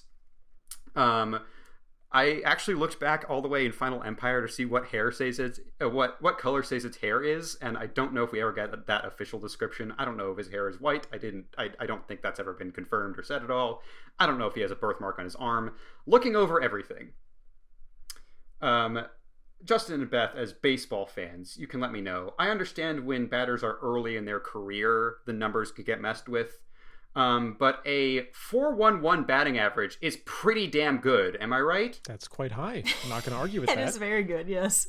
That's numerically, improbably good. And probably good. Numerically, I get that the prophecy is every single thing is supposed to be fulfilled. But numerically, at this point in the book, Sazed is fulfilling about 0.411%. No, 41.1%. That would be way less. It was 0.411%. About 41% of all of the details we know about Quan's version of the Hero of Ages prophecy. And a lot of these he has the potential to fulfill through the rest of this book. So, yeah, I think we might be hearing about Sazed when we're reading these epigraphs. And looking back to that chapter 3 epigraph once more, there is a very specific detail about how it's written. In some ways, having such power was too overwhelming. Comma, I think. Oh. Isn't that an interesting verbal tick? It sounds like you convinced Sam right there. Oh, well, I mean... all it took was an I think. Here's the curveball. Doesn't the is it the epigraph from last book, or is it some detail we learned in Hero of Ages, Final Empire, that said that the Hero of Ages was not a Terraceman? Tindwyl says we know it won't be a Terraceman. Tindwyl was also working off of texts that also could very well have been altered by Ruin. Oh, all right. Okay. Interesting. So that's all I've got. Just that. Just a potential, like, Just huge The impacting identity change of on the this Hero book. of Yeah. Ages. So I went back and looked. When you mentioned Sazed, when you went through all the people you thought it won't be, and then you mentioned Sazed, I went back and checked because towards the end of Ascension, we asked ahead of time, what do you think is going to be the drill with the epigraphs in Hero of Ages? And Caleb, there was a theory that you were working towards, which was that the epigraph writers were all people who were dead, in some cases long dead, but possibly more recently dead. And so your working theory was that Sazed was going to die in the Battle of Luthadel, and then we would see his writings as epigraphs. And that seems to have a big wrench thrown into it when he, lived. Yep. So you're now like, you're coming back to this, but from a completely different direction. So I'm curious to see, like, what are we going to see? Because this seems like a thing that you could definitely, I mean, this is kind of what our characters do with the prophecies as they know it and as it gets changed. Prophecies are by their nature kind of easy to read into. Mm-hmm. So, like, I kind of want to go through all the upcoming epigraphs with the presupposition that it is Sazed, or that it is Elend, or that it is Vin. Like, it could just be the thing that they think. Yeah. and see, like, is there a coherent argument if you come into it with that take on it? Yeah. And again, this could be copium, because I realized when I came up with this theory, I realized, like, man, that episode 0 conversation is going to be really interesting, because Sam and I were both like, yeah, it's probably going to be Reshek. And at the last second, I was like, for the giggles, I'm going to say it's Sazed instead. And again, this could just be a heap of copium that is making me think this theory is going to be correct. But if I am right, I imagine that conversation was really interesting. It probably was just hilarious if I'm not right, as well as the past 10 minutes have probably been hilarious if I'm not right. But yeah, I did have that thought. And you mentioned, like, what's the deal with the epigraphs? There's usually a twist with the epigraphs. That's what I think, like, I have that worked in too, of I think we're going to be led to believe it's Elend, and then the twist is that it's Sazed. That is my official prediction. Okay. You have put so much work and thought into this, and it is tragic that it all came to me sounding like Alvin and his chipmunks. I hope for our listeners' sake that this episode does come out better in the edit, but I also kind of hope that I get to leave a couple of these bits in, because it's just hilarious. Man, going back to the baseball metaphor here, we've just been swinging harder and harder earlier and earlier in the game. Again, I did not expect to be going to this level of insanity in episode 1, but here we are. This is like the first pitch of the game, and you're swinging at it like it's bottom of the 9th and you're down by 2 or something. We did what? mention Javi Baez. I think that's the problem. You're doing Javi Baez swings, man. Hey, You're swinging with every fiber of muscle of your being. are we shit talking Javi Baez, or should that be considered a good thing? It depends on unclear whether these he days. actually gets a hit. I shudder to think what'll happen when this book throws you a slider. Hey, I've seen him get base hits on a ball that was 4 inches off the plate. I think he set an MLB record for the lowest pitch hit for a home run. I believe. I love baseball Which I think stats. was a couple inches off the ground, and he hit it for a home run.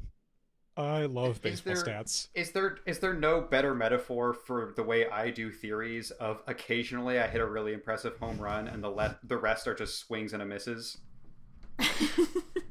Hey, man, you've had some seriously awesome victories, all right? Like, it's fun to watch you work. Just like Javi Baez, it's fun to watch him swing even when he whiffs. All right. Yeah, no, I think we have prepared ourselves very nicely to go further into this book, to read some epigraphs very closely, and the whole main body of the book as well. Oh yeah, that. Yeah. Oh yeah, That whole story. thing. I'm just really hoping I can put Well of Ascension on the bookshelf and like actually keep it there now. 'Cause this is 2 episodes in a row where I was like, I'm done with that. I don't need to deal with that. Shit, I gotta look at it again. Quan. Quad. It is so much easier from a position of not having to worry about being spoiled to just control F for the things that you want to know. All right. Yeah. For our next section, we're going to do about a third of part 1. So it'll be chapters 5 through 9. And that will take us, and then the following episode will finish up the part. And from there, things will kind of pick up in terms of quantity and therefore pace of plot. Also, Brandon does that for us. We don't need to read more words for that to happen. But yeah, that's where we are going from here. I want to bring up, as we usually do, that you can listen to our podcast wherever you prefer to get your podcasts, or specifically on our website at alwaysanotherpodcast.com, as well as contact us by email at contact@alwaysanotherpodcast.com. We've got a couple of things that have been mentioned. I'm literally just checking now, and Beth, I have a thing to tell you about later. We'll get to that. Hooray. You can also, but I can also just say, thank you again, Adam, for letting us know that you have listened to us get through Well of Ascension. It was a lot of fun. Hey. Yay. But you can also find us on our Twitter at alwaysnotherpod. Beth, I believe you mentioned you wanted to be a little more, get us some more interesting content up there. By this point, I will have made it more active. I'm manifesting it now. I have a document. I have a planning document. Nothing can stop me now. I made a list. Honestly, I believe you. And also on our Instagram at alwaysanotherpod, where Caleb continues to document our process through this book.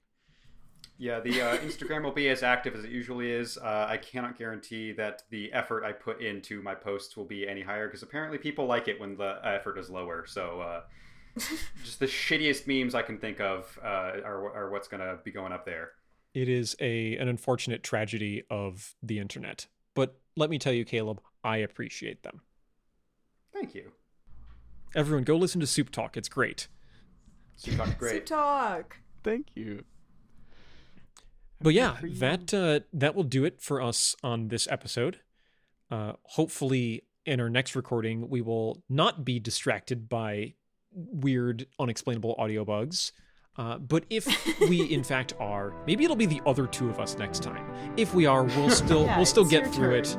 We'll make some fun times with our reading of this book, and I will see you all later then. Oh, let's not forget the Hero of Ages needs an announcer, and who else could the announcer be but the real main character of the book, our Lord and Savior Ham? Of course. Hell.